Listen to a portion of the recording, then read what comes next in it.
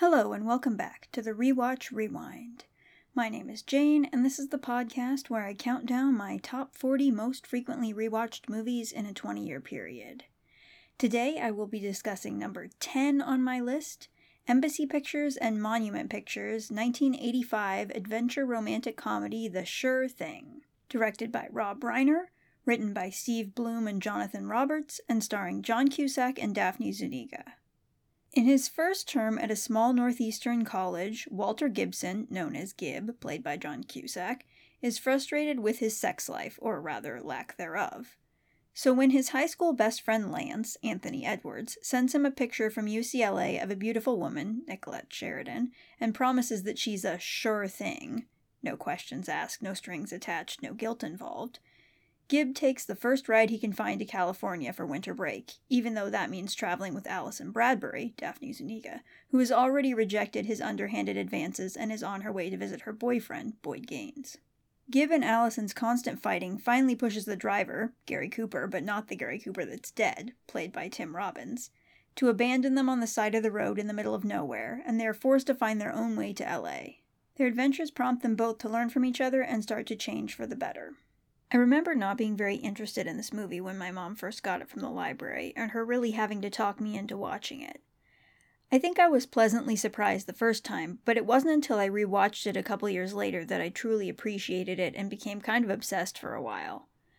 I saw it for the first time in 2004, then 8 times in 2006, 3 times in 2007, once in 2009, 3 times in 2010, once in 2011, once in 2012, once in 2013, once in 2015, once in 2016, twice in 2019, and twice in 2022.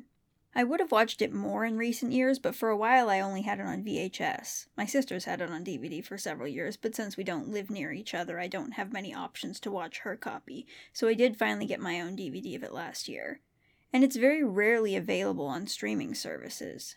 There was a major boom of teen movies in the 1980s, many of which are still considered classics now, but hardly anybody ever talks about The Sure Thing, and I have no idea why because it is truly delightful. Most of the people involved in this movie were just starting their careers. Rob Reiner had only directed one movie, This Is Spinal Tap, prior to this, and it was both writers' first feature film, and it was John Cusack's first starring role. So The Sure Thing has the charms of a low-budget project that everybody's making because they want to, not because they think they're going to get rich and famous from it, with the added bonus that many of the actors did become rich and famous later, so you can watch it and go, oh look, it's Dr. Mark Green from ER back when he had hair, or wow, is that a very young Tim Robbins? But even if none of them had made anything else, this would still be a fun movie to watch because the writing and acting are incredible, especially when it comes to the two main characters' arcs.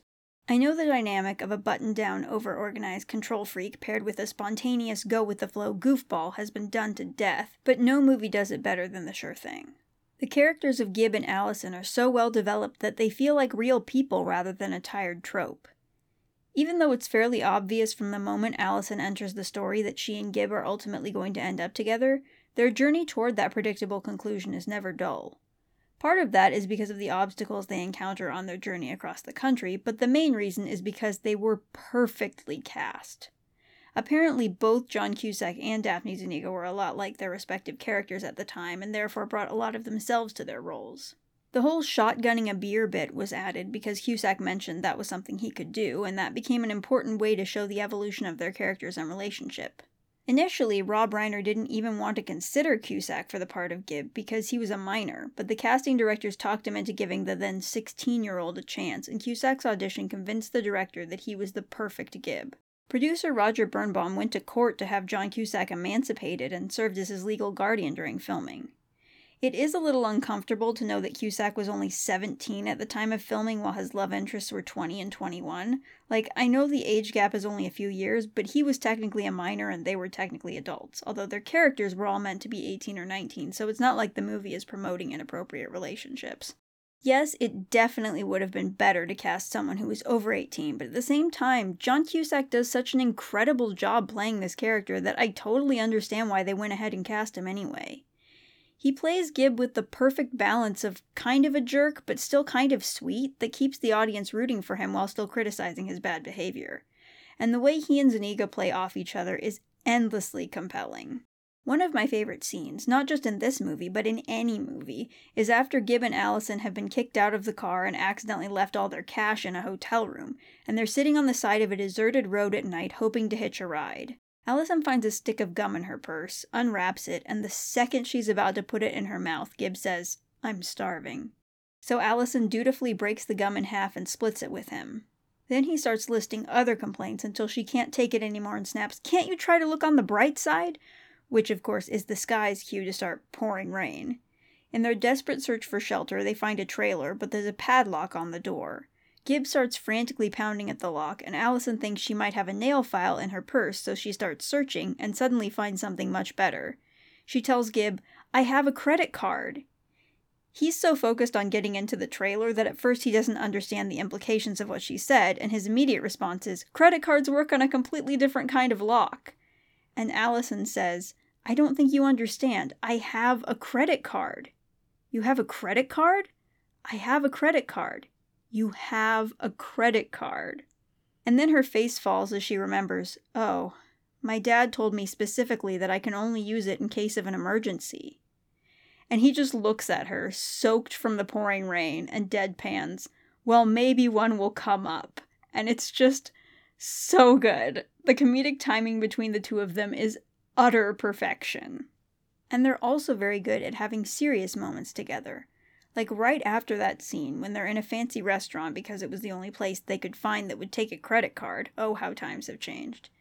Gib opens up about where his interest in outer space came from. Earlier in the movie, both with Allison and with other girls, he's tried to use his knowledge of space and astronomy to impress/seduce women, not very effectively. But here he's being vulnerable and genuine, and Allison's reactions show that she recognizes and appreciates that. And then when they finally get to LA and separate, they both do such a great job of showing how much they have changed while still remaining true to who their characters have been from the beginning. Allison starts to realize that her boyfriend Jason, whose idea of a good time is staying home, playing cards, and admiring the special hangers and flannel sheets, is not nearly as fun to be around as Gib. And after making such a deep personal connection with Allison, Gib starts to question whether an emotionless sexual encounter with the sure thing is really what he's looking for. Neither of them say these things in so many words, but they make it abundantly clear how they're feeling, and it's very rewarding as an audience member to see the characters we've become so invested in reach that point in their journeys. But they're also very mad at each other, mostly because they've fallen for each other against their will, and it isn't until they somehow get back to the East Coast, we never see how that happens, but I guess it's not important, that they resolve this tension.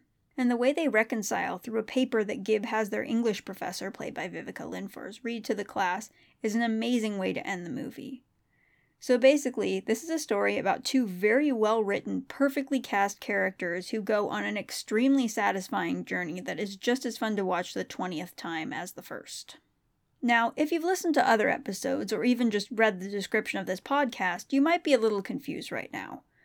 But Jane, I can imagine you thinking, aren't you aromantic and asexual? Isn't this movie all about a character pursuing sex and then coming to the very amatonormative conclusion that he should commit romantically and sexually to the one person he's had an emotional connection with? Why would a movie like that be in your top 10? And, those are fair questions. They're the kind of questions I asked myself a few years ago when I suspected I might be aroace but wasn't completely convinced. And an important step on my path to recognizing that that label truly described me was when I realized that I appreciate this movie from a very aroace perspective. For one thing, it always irked me that the movie ends with Gib and Allison kissing. Why can't they end up as friends, my obliviously aromantic teenage self would lament during the years when I was watching this movie the most.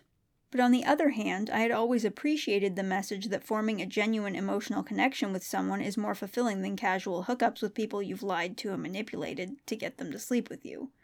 So I liked the part about sex isn't actually the end-all be-all of human experience, but I disliked that the conclusion was, but finding a romantic partner is. Could there be a more aroace response to this movie? And as I thought about it even more, I realized that even though I'm positive that this was not the intention of any of the filmmakers, there is a way to interpret the character of Gib as being on the asexual spectrum. In the first half of the movie, he does appear to be in constant pursuit of sex, at least at first glance, but a lot of his attempts are kind of half-hearted. You get the feeling that he wants to be able to say he slept with a lot of people because his friends in society tell him that's what will make him cool. He seems a lot happier and more comfortable when he stopped trying to seduce Allison, and ultimately, even though the sure thing is definitely willing to sleep with him, he decides he doesn't want that anymore despite having traveled across the country specifically to have sex with her. Obviously, there are a lot of different conclusions that could be drawn from this. I think a big one is that people who are socialized as boys, regardless of whether they're asexual or not, are often given a very toxic and unhealthy message about what their sex lives should be like, including the idea that women are objects to be tricked into providing momentary pleasure, and that having lots of sex is what makes you a real man. So it's rather refreshing to see a coming-of-age story that shows a young man maturing by actively choosing not to have sex with a woman who is given no name and is only identified by her willingness to put out. And in some ways, I don't want to encourage the headcanon that Gib is asexual because I think it's important to show that allosexual men are allowed to say no when it doesn't feel right, and that doesn't make them less of a man. But I also think the disconnect between how Gib is expected to feel about the sure thing and how he actually feels when he meets her is very relatable to asexual people. Society's messages about how normal people feel about sex and sexual attraction are very confusing to people who don't feel that way. And I guess what this movie is trying to say is that some of those messages don't apply even to allosexual people. I just wish it didn't perpetuate the amatonormative message that sex and romance are vital aspects of the most important relationship in everyone's lives. In the story that Gib writes to reveal to Allison that he didn't sleep with the sure thing, he reveals that she asked, "Do you love me?" and that for the first time in his life he knew that those were more than just words, and that if he said it, it would be a lie, so he said no and left. And again, part of that feels very amatonormative, but at the same time, the whole idea of being true to yourself and honest with any prospective partners is a good message for people of all romantic and sexual orientations.